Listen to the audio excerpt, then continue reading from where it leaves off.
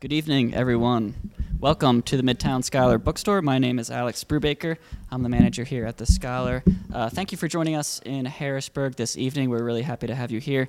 Before we begin, some quick housekeeping as always. I have two event announcements. Coming up on November 23rd, we're welcoming best-selling authors Christopher McDougall and Alexandra Horowitz to the Scholar. Chris is the author of this book called Running with Sherman, The Donkey with the Heart of a Hero. And we have actually just confirmed, no laughter, that the donkey is appearing at the bookstore. So Sherman the donkey is now a famous donkey. Netflix has acquired the rights to the book to turn it into a movie. So the donkey is very famous, and he's going to be across the street in the grass lot. So we are bringing a donkey to the bookstore. We also still have standing room only tickets available to see Salman Rushdie in December. So make sure to get your tickets before we sell out. Now tonight, we are honored to welcome author Henry Hemming to Harrisburg. Henry is the best-selling author of 6 books, including Agent M, Misadventure in the Middle East, and the New York Times bestseller, The Ingenious Mr. Pike. He has written for The Sunday Times, The Daily Telegraph, Daily Mail, The Times, The Economist, The Wall Street Journal, The Washington Post, and has given interviews on Radio 4's Today program and NBC's Today Show. He was born and brought up in London before graduating from Newcastle University. After university, he spent 12 months making and selling paintings across the Middle East, followed by several years working for an art gallery and a theater production company. Today, he lives in London with his wife and 2 children. His latest book, which we are here for tonight, is called Agents of Influence, A British Campaign, A Canadian Spy, and the Secret Plot to Bring America into World War II. Publishers Weekly writes that this entertaining espionage history illuminates an important chapter in the history of foreign influence on American public opinion, and writer William Boyd says the book is a revelatory and wholly fascinating work of history, superbly researched and written with gripping fluency. This lost secret of World War II espionage finally has its expert chronicler. At this point, please join me in giving Henry Hemming a warm Harrisburg welcome.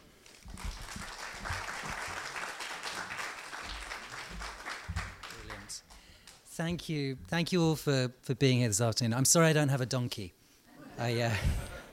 Next time.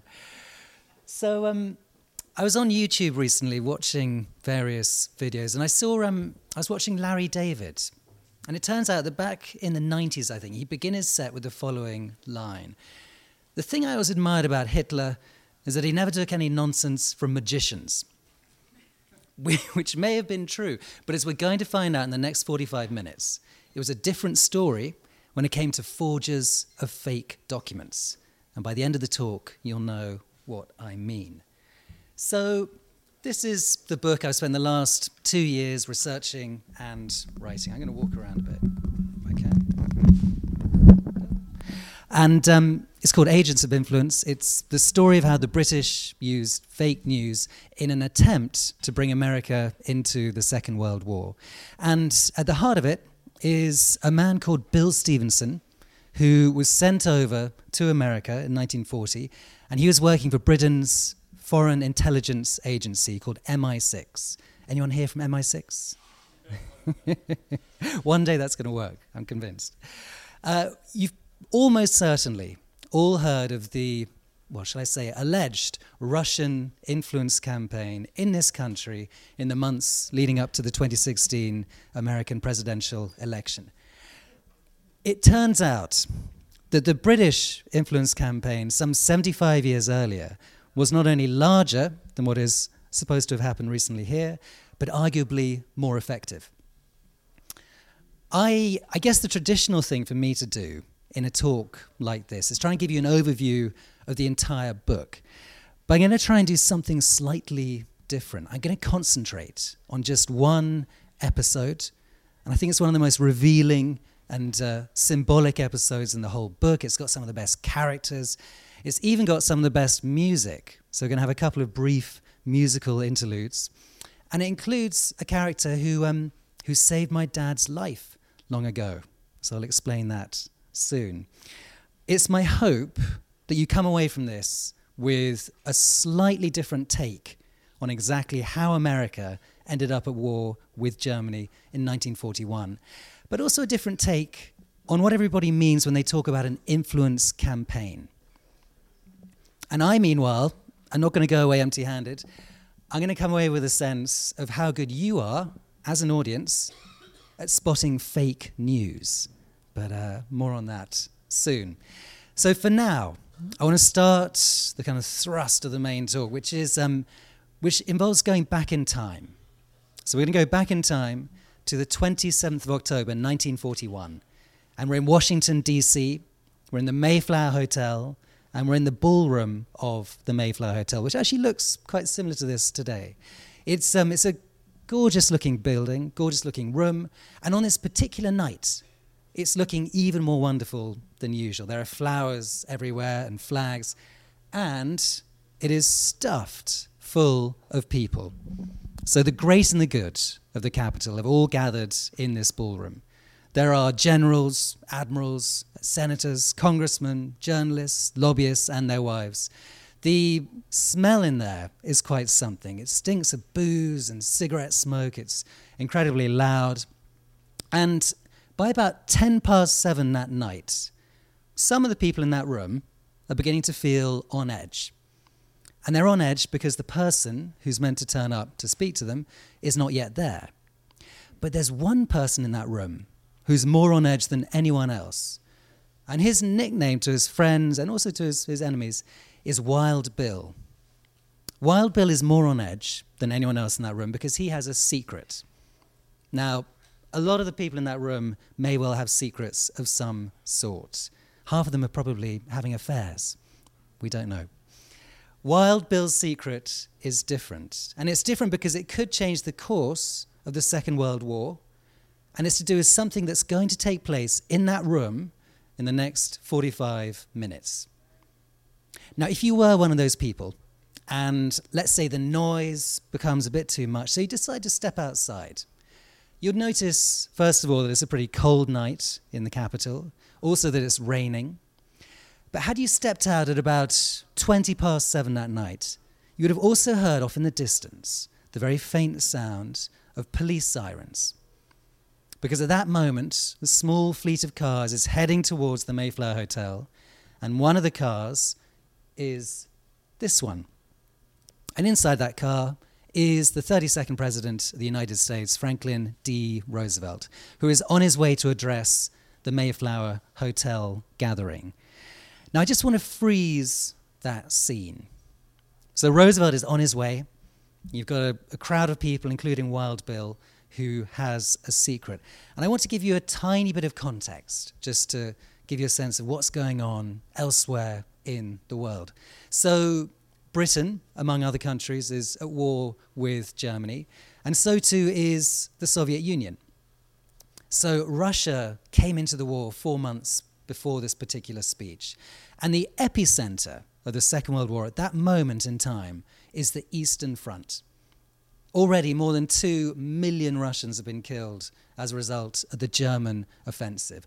Most commentators writing in American papers or British papers at that time all agree that Russia probably won't last beyond the end of the year. They also agree that as soon as Russia is defeated, Hitler will turn his attention to Britain, and then after that, to America. So it's about 2 a.m. on the Eastern Front. The slaughter temporarily has abated. Meanwhile, in America, the United States is at peace. She's at peace with the world, but she's not at peace with herself. So at that moment, there is what I'm sure all of you know is referred to as the Great Debate. The Great Debate was raging within America. The Great Debate makes it sound quite civilized and genteel, but it's angrier than that suggests. It's more of a civil war of ideas, and it's about the very simple question of should the country come into the war now or later or at all. And on one side, you have the interventionists. One of their groups is called Fight for Freedom. Roosevelt by now is a prominent interventionist. Many interventionists have family ties to Britain, or they're just won over by the political argument, which is the sooner you take on Hitler, the better. Lining up against them, you've got the isolationists. And at the heart of the isolationist movement, again, as I'm sure you know, is the group America First, a phrase which has particular relevance today. They're led by Charles Lindbergh. That's one of the figureheads of this group. And they've got a variety of reasons why they feel America should not come into the war. One of them is the example of the Founding Fathers and their insistence, their recommendation that all future American governments avoid foreign entangling alliances. But they also make the very valid point that Hitler doesn't really have a plan to invade and conquer America. And all historians since would agree with them. They were absolutely right about this. But there is, if you like, an Achilles heel to the isolationist way of seeing this question. And it's this.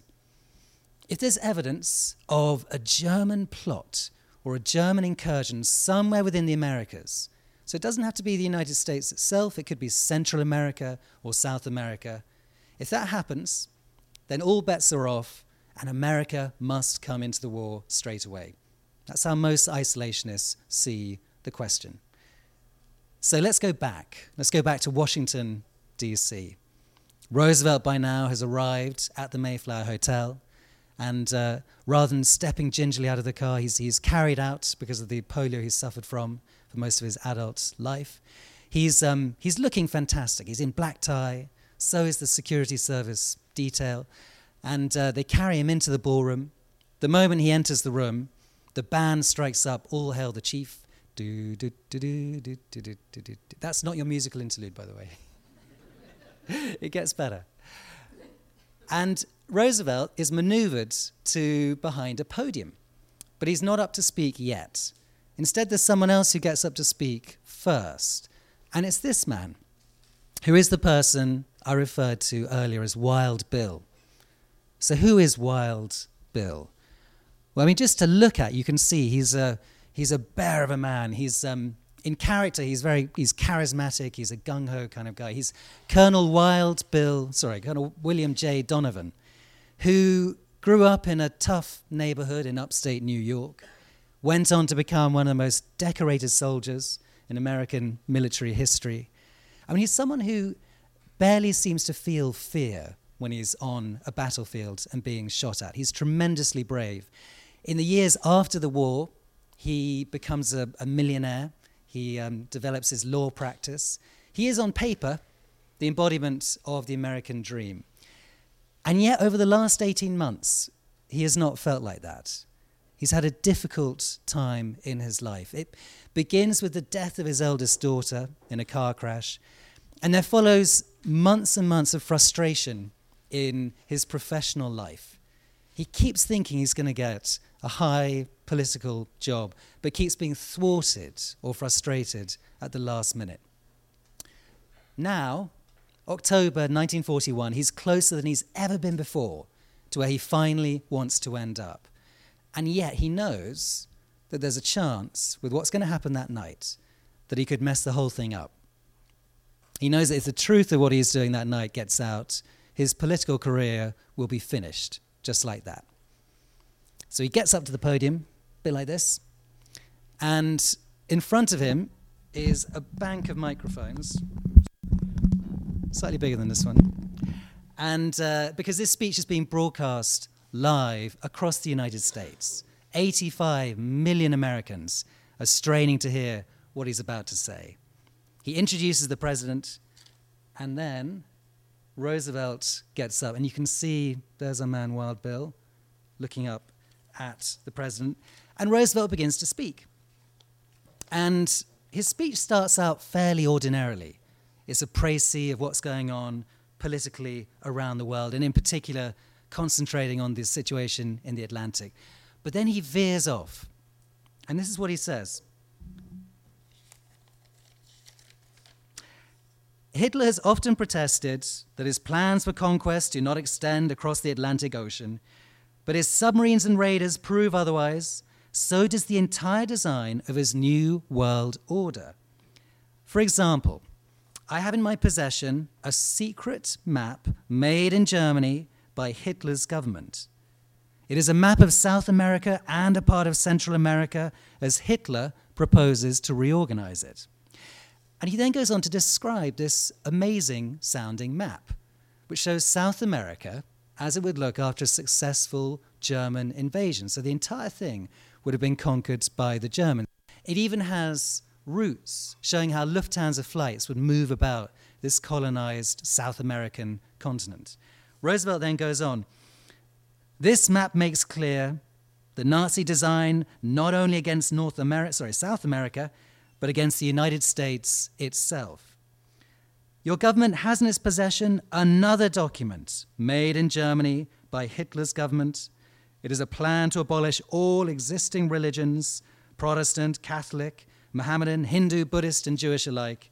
In the place of the Bible, the words of Mein Kampf will be imposed and enforced as holy writ. In place of the cross of Christ will be put two symbols, the swastika and the naked sword. Let us well ponder that statement which I've made tonight."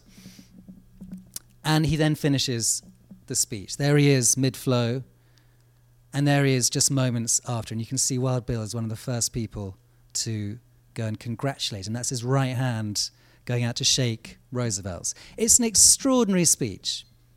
The revelation of these two documents is unlike anything that Roosevelt has described prior to that moment since the outbreak of the war. And it's heard all over America, but very soon the transcript of this speech is relayed around the world.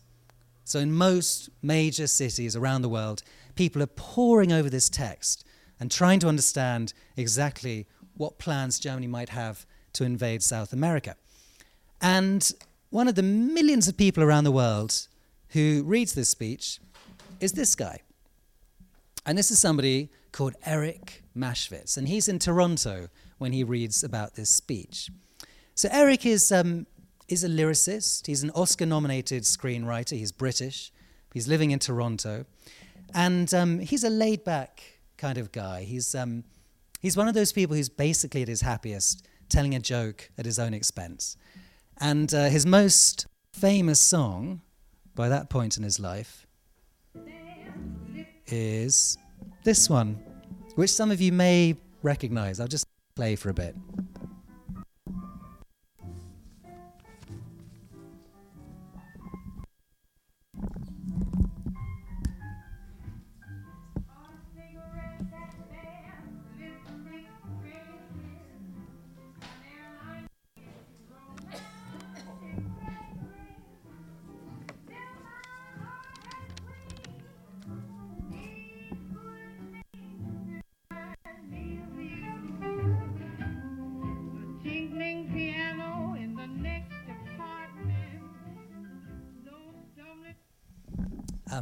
Any excuse to play that.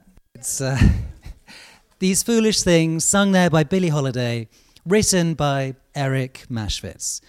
So Eric, the laid-back lyricist, reads about this speech by Roosevelt, and he imagines, like pretty much everyone else who reads the speech, that it's going to bring America closer to war with Germany. It might even lead directly to war in itself. Nobody yet knows. But there's one thing that this guy knows about the speech that Roosevelt has just made that almost nobody else in the world knows. Eric knows there's something wrong with it. He knows that the two documents that Roosevelt has just described are in fact fakes. They are forgeries. And the reason he knows that is that he is the one that made them. Dun, dun, dun. So I'm just going to skim through Eric's war, just give you an idea of how he ends up in this peculiar situation. I mean, his war starts with him trying desperately to get a job somewhere in the British government, but being turned down because he's a lyricist. He doesn't have a clue how to be a civil servant or how to fight in the army. But then he writes to a guy he's met twice in his life, someone he knows very little about, who turns out to be the head of MI6. So by mistake, he's recruited for MI6. This admiral asks to see him. He gives him a job. And very soon, it becomes clear that Eric has a problem. He's now working as a spy, but he's no good at keeping secrets. And to cover this up, because every time he'd bump into one of his friends from the worlds of music or theatre, and they say, "Eric, what are you doing?" he'd struggle to conceal the truth. So he'd say, "Well, I'm writing songs for a new show." And having told this lie a few times, he thought the only way to make it more convincing was to write the songs and then put on the show. Which is why a new show opened in London in April 1940 including this particular song, which some of you may recognize.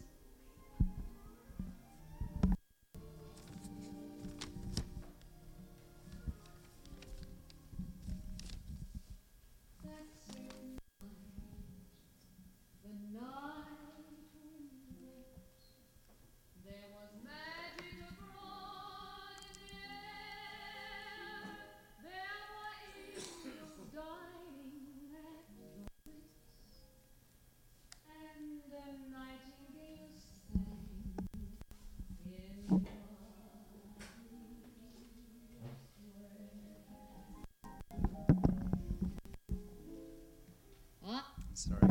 I always feel bad cutting her off, but you can listen to it at length at home later. The most iconic song to come out of war-torn London was only either written or performed because the man behind it was a spy who's no good at keeping secrets. Anyway, that's how that song came about. Eric, a year after this, is told he's got a new job. And his new job is to go off to New York, and he's to report there to the MI6 head of station, a man called William Stevenson, who would tell him exactly what his new task entailed. So Eric goes to New York and meets this guy. And this is Bill Stevenson. And Bill Stevenson is, like Wild Bill Donovan, a fascinating character. I mean, just by me saying MI6 head of station, you're possibly thinking aristocratic British officer type of person, privately educated, family connection to MI6. But Stevenson is in many ways the opposite of the typical MI6 officer. He comes from working class Icelandic stock. He grew up in the red light district of Winnipeg in Canada. He was orphaned by the age of 5. He had a tough upbringing. But then he moves to London in the 1920s. He reinvents himself, never talks about his past again. And by the 1930s, he's a wealthy businessman. He's made a fortune in radio. And he meets a lot of people in London, including my 2 Canadian grandparents. And my Canadian granny had also spent some of her childhood in poverty in Winnipeg in Canada. So they got on, they had this connection, which is why she took her 3-year-old son to go and see Stevenson one sunny day in 1938, and they had a lovely lunch. And after the lunch, Stevenson turned to my granny and said, "Where's your 3-year-old son?" my dad. And she had no idea. So he then, without a word, ran off to the far part of the garden where there was a pond covered with water lilies. And it turned out that my dad had fallen into this and was drowning. So Stevenson dived in, fully clothed, and fished him out. And then as 2 weeks later, as in gratitude, or as a sort of punishment, he became Dad's godfather. And this is 3-year-old Dad, fresh from the pond, with Bill Stevenson in the back row. This is actually, funny enough, one of the only pictures in existence of Stevenson during the 1930s. But this is not about my family history. There's a reason I wanted to bring in this photograph. At this point in Stevenson's life, something else is going on, which, by the way, my Canadian grandparents and 3-year-old dad have no idea about. Stevenson is trying to get a job in MI6. He's trying to come to the attention of these senior MI6 officers. He's struggling at this moment. But 2 years later, in 1940, he's suddenly taken on by MI6 and sent off to America with this extraordinary new job. Not only is he to run the new MI6 station, but he's told he needs to set up an influence campaign to try and shift American public opinion. And that's what he starts to do. So a year after he's arrived, summer of 1941, he has an enormous office based in the Rockefeller Center, up on the 35th floor and 36th floor.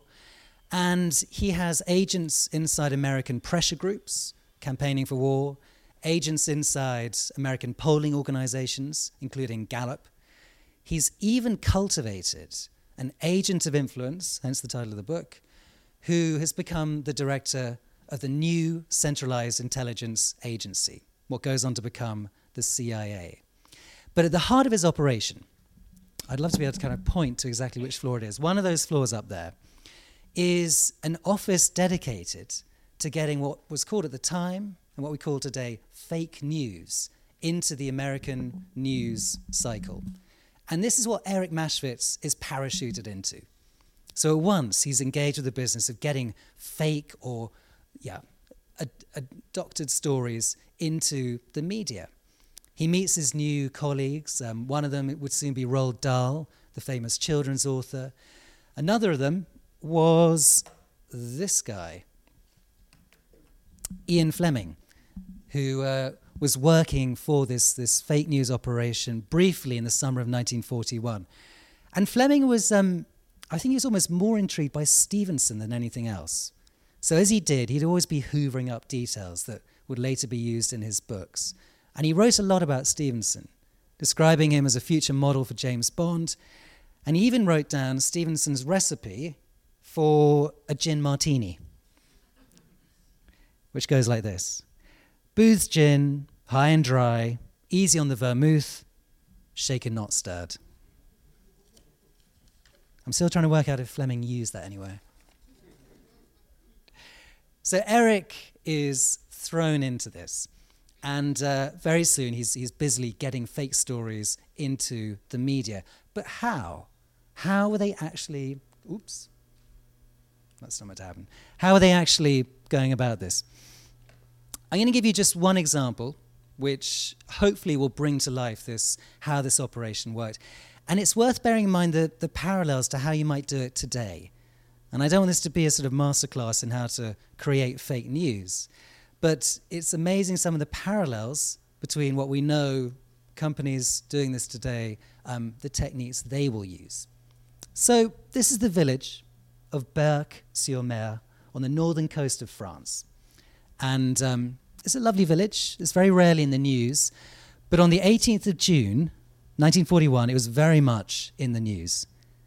As reported by the New York Post, the Baltimore Sun, the Herald Tribune, there had been a daring British raid the night before.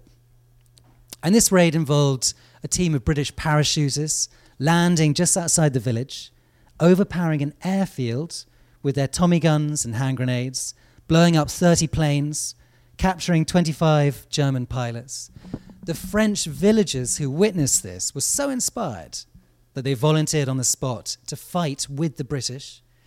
The British, plus the captured German pilots, plus the French volunteers, they managed to make it to the beach, which you can see there, and then they got onto a series of boats that were waiting for them and were halfway back to Britain before anyone raised the alarm. There were no British casualties. It was a daring, courageous raid, and it never took place. It was completely made up. It first came to life, really, 2 weeks before these reports first appeared. And this was in the meeting of something called the SIB Committee. The SIB Committee met in London, and it was a team of British civil servants who would come up with ideas for rumours and fake stories that they wanted to spread around the world. Sib comes from sibilare, meaning to whisper.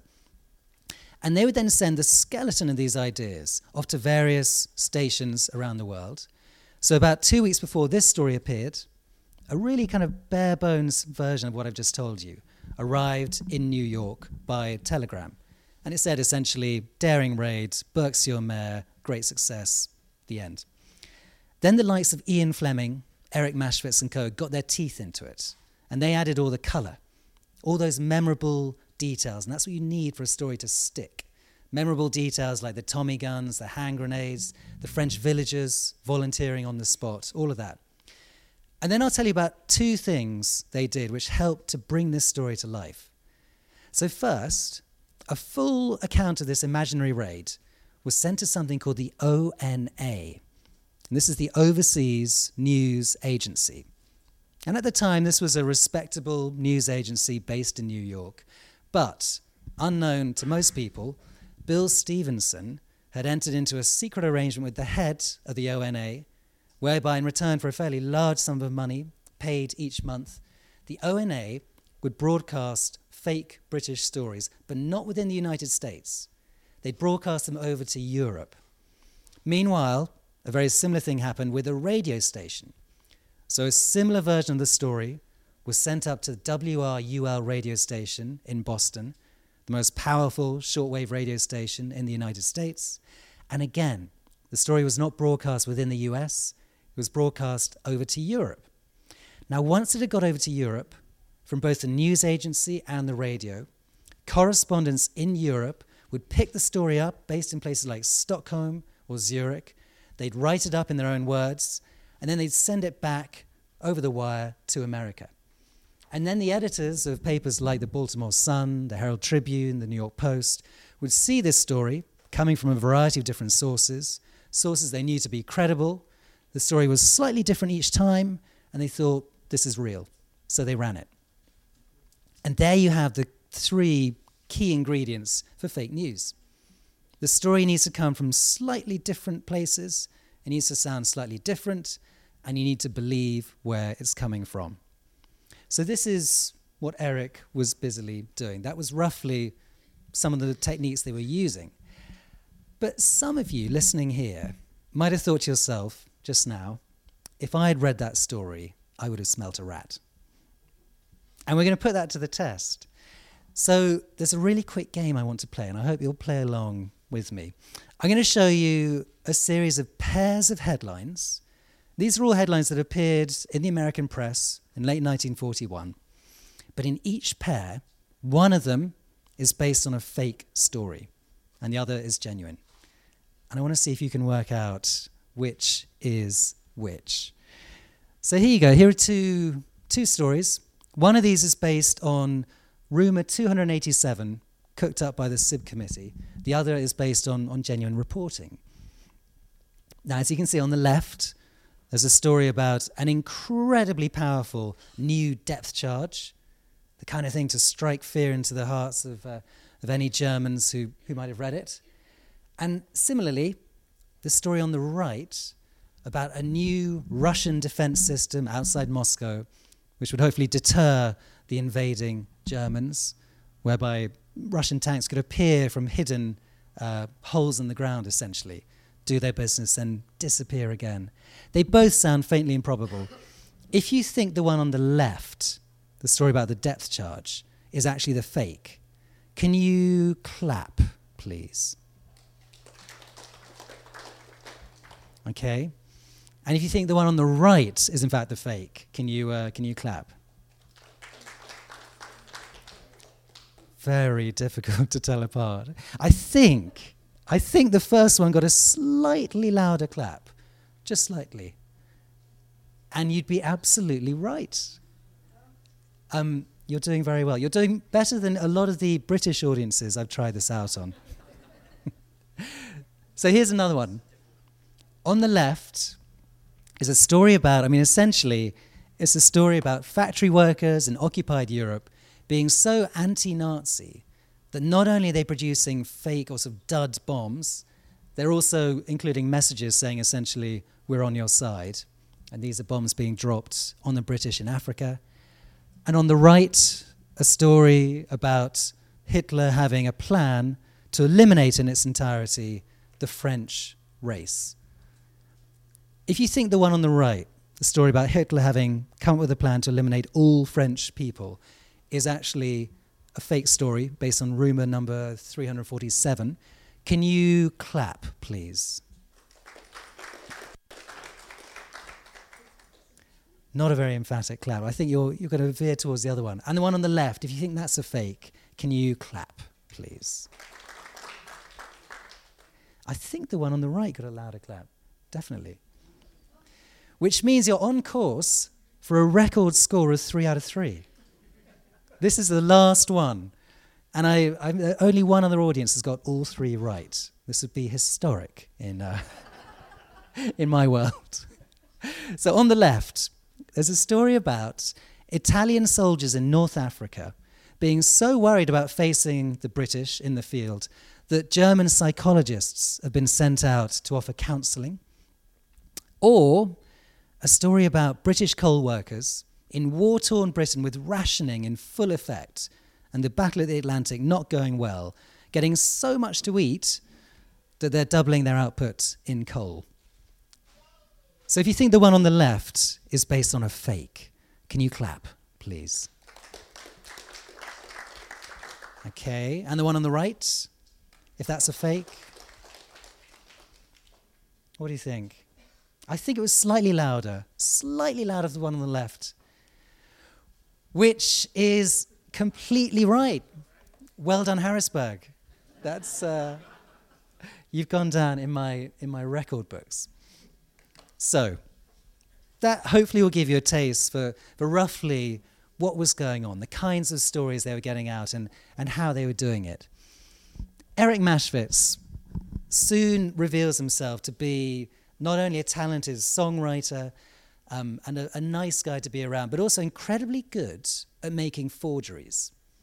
And soon word of this gets out in the office in the Rockefeller Center. Bill Stevenson gets to hear about it. He asks Eric to come and see him. And then he gives Eric a new job. He tells Eric to go to Toronto in Canada and to set up a new specialist forgery unit that would create incredibly good fakes and forgeries. He didn't want it to be based in the US because he was worried about the repercussions if this was ever discovered. And one of the first jobs that Eric was given was to produce this fake South American map. And this is what he made. Now, if you're into fakes and forgeries, this is a masterpiece.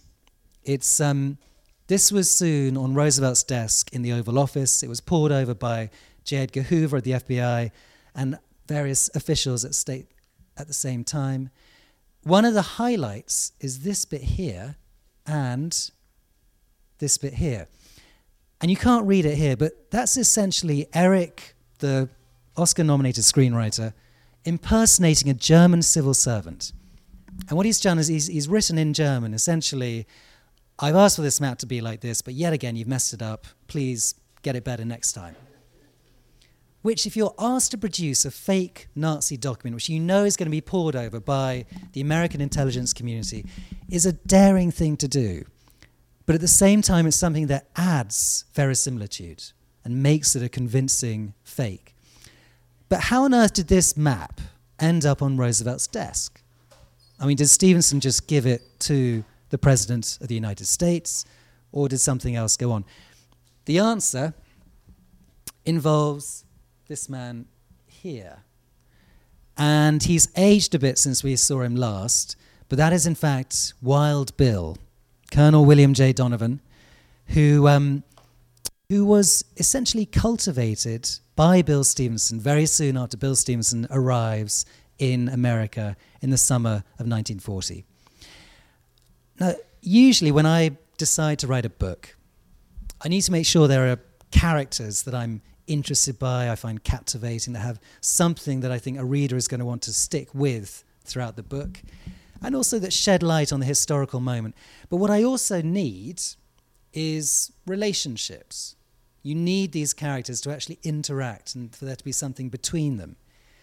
The relationship between Wild Bill Donovan and Bill Stevenson, who's there on the right, or the two Bills, as they were known to their friends, Big Bill and Little Bill. I'm pretty sure, by the way, Bill Stevenson is standing on something here, because he was actually quite a short guy and Bill Donovan was not. This relationship is most of the reason why I wanted to write this book. It's a fascinating relationship.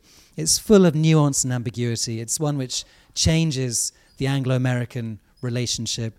It's part of the reason why this relationship begins to be called the special relationship. And I won't get into it too much, but suffice to say, by October 1941, Bill Stevenson has helped to get Wild Bill into position as America's leading spy. He is the head of the COI, soon to be, well, the only American centralized intelligence agency. And for the last few months, Stevenson has been feeding British intelligence straight to Donovan, and Donovan has been feeding it on to the White House and to other customers within the US government without revealing where it has come from. So passing it off as his own product. And one of the many things he passes on is this South American map.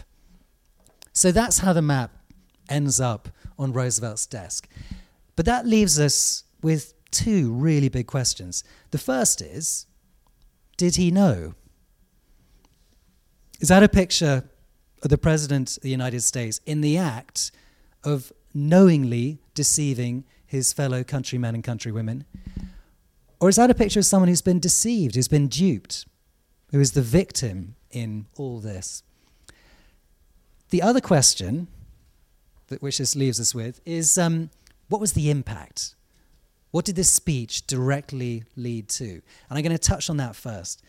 So the speech obviously causes shock and outrage across the US, but in some ways there's even more shock and more outrage about 3,500 miles away in Germany.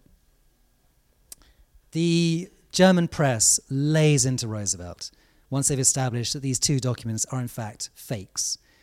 A furious telegram is sent to the White House, but the person in Berlin who seems to be most angry about what has happened is this one. So 8 days after Roosevelt's speech in the Mayflower Hotel, Hitler gives his first public speech since then. And he can talk of almost nothing but Roosevelt's speech and the South American map. Hitler is angry, but he's also forced, as a result of this speech, to slightly change the way he sees Roosevelt. Up until then, he's seen Roosevelt as someone who's shackled to the truth, to democratic propriety, to doing things the right way. But this South American map seems to change that. He imagines he's up against someone who's willing to lie to his people on an enormous and brazen scale. And about 10 days after this speech, Hitler makes an extraordinary admission in private to his foreign minister, Ribbentrop. So up until then, he's been very clear about when he wants to go to war with America, which is he doesn't want it to happen until Germany has defeated Russia. He doesn't want to have a war on two fronts. But something has changed. And he says to Ribbentrop he's changed his mind, and now he wants to go to war with America, even though Russia has not been defeated. And he's just waiting for the right opportunity to present itself. 13 days after that conversation, Japanese planes attack Pearl Harbor. And the day after that, on the 8th of December 1941, America declares war on Japan. But not Germany, and not Italy either. There's no word from Berlin. The next day, still silence from Berlin. The day after that, nothing from Berlin. So Wednesday, the 10th of December 1941, Germany and America are at peace. And most people imagine it's going to remain that way for several weeks, months, maybe longer. All of Hitler's top advisors recommend against going to war with America. And there doesn't seem to be the political will in America for Congress to declare war on Germany. But the following day, Hitler surprises the world, as well as his chiefs of staff, by declaring war on America. And it's been described as one of the great mistakes of the Second World War. He had no obligation to do this. It was an unforced error. And it's one which, of course, completely changes the direction and complexion of that conflict. So what was Hitler thinking? And historians have puzzled over this for many, many years. Hitler never wrote down exactly what his thinking was, but he did give a speech a few hours after that declaration of war, which gives us a pretty good idea of what was going on in his mind at that time. And in that speech, he lays into Roosevelt. He describes Roosevelt as, and I quote, a provocateur responsible for intolerable provocations, a man who was continually guilty of the most severe provocations toward Germany, and a president who had incited war and made baseless allegations and shameless misrepresentations of the truth.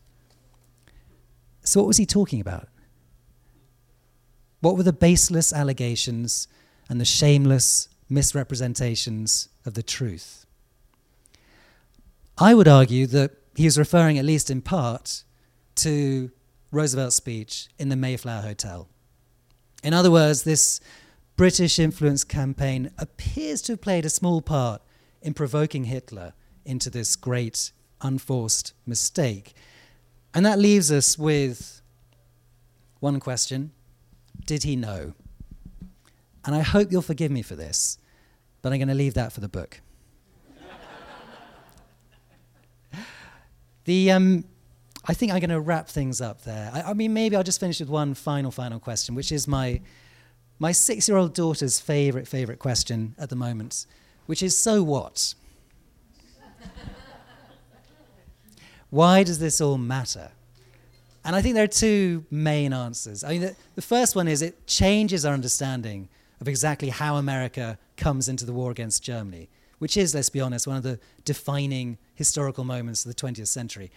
But it also gives us a fresh understanding of how influence campaigns work. And we live in an age of influence campaigns.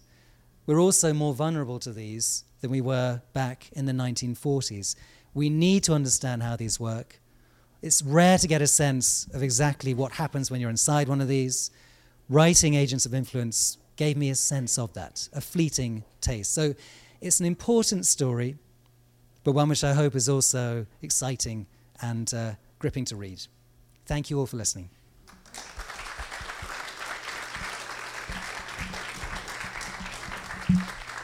At this time, we're going to open it up to questions from the audience. So if you have a question, feel free to raise your hand, and I will come around with the mic.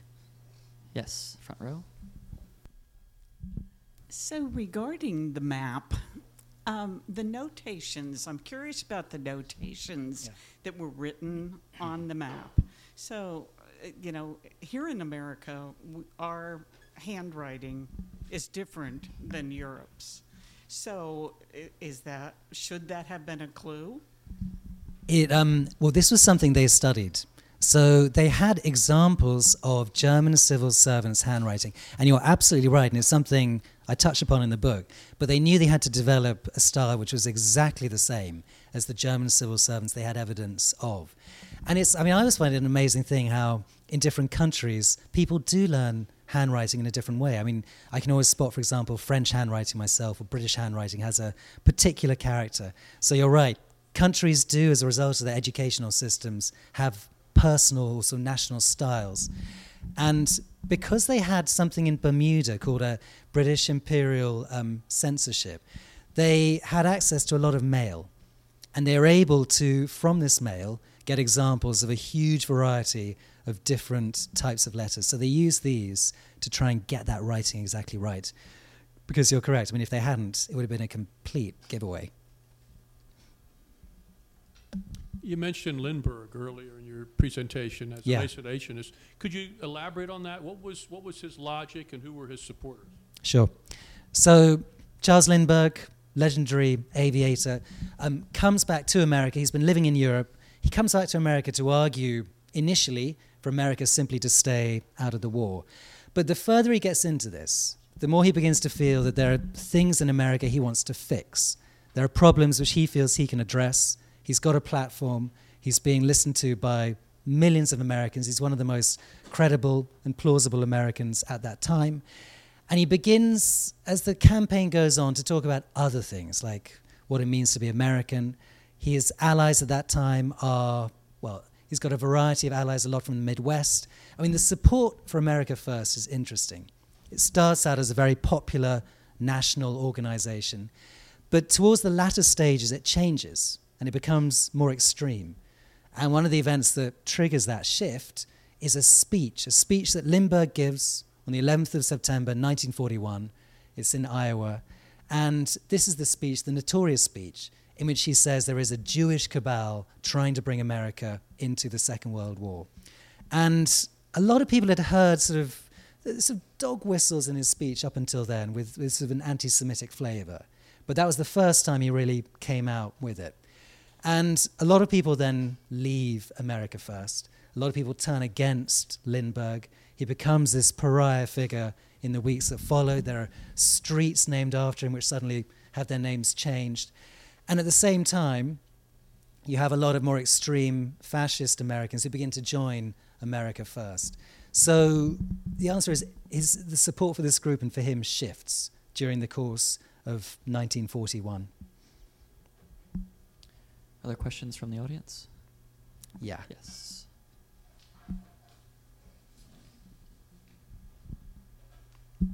I would still have some questions and problems about this South American map. Number one, what was written on the side, the handwriting? Number two, what was the original map? Number three, how is that the president of a country, just based on one map, can make such a huge decision which can change the course of history. Just one map. It's a little strange to me. Well, series of questions. I mean, I'll start, maybe I'll leave the last one until the last. In terms of the actual, what the handwriting was, I don't know precisely, I don't have the text here. It is an exasperated civil servant that Eric was impersonating. In terms of what the map is based on, there's no original. So they invented it out of thin air. It is, to be precise, a fake rather than a forgery.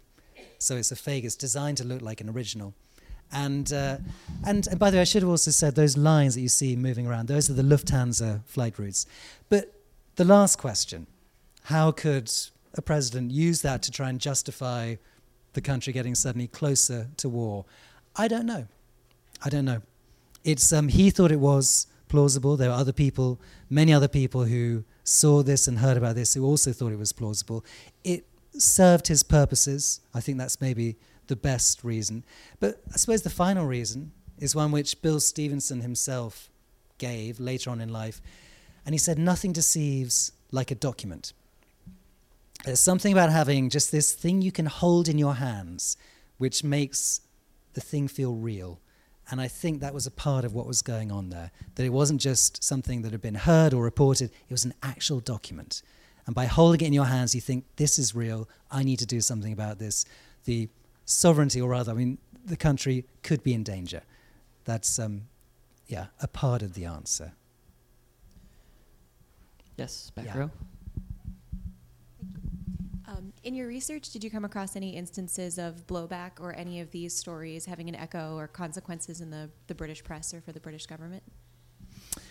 Yeah, there certainly weren't any examples of the British press picking up on these stories and thinking, this is weird, as in something's going on here. There certainly were instances of people in other British government departments being confused by what was going on because they weren't all aware. So there's quite a small need-to-know basis, number of people who were aware of exactly what was going on and what the motivation was. So there's certainly confusion, but I wouldn't say blowback, which had a kind of a negative political impact. I mean, it does, for some reason, it makes me think of one of the British endeavours, which certainly did have blowback in the sense that it failed miserably, which was with a Charles Lindbergh speech. You were asking about him earlier. In New York, in Madison Square Garden. And it was one of Eric's colleagues who had this idea. And he thought, how about we make a whole series of fake tickets for this event, distribute them in Manhattan for free, and because Lindbergh is so popular, there'll be two people fighting over every seat, and therefore there'll be complete chaos in the arena, and Lindbergh won't be able to speak. And the problem is that Lindbergh then gave this anti-Semitic speech shortly beforehand. So by the time he gave this speech in New York, hardly anyone wanted to hear him speak. So instead, all of the people with fake tickets turned up and found a half-empty stadium and just took some of the empty seats.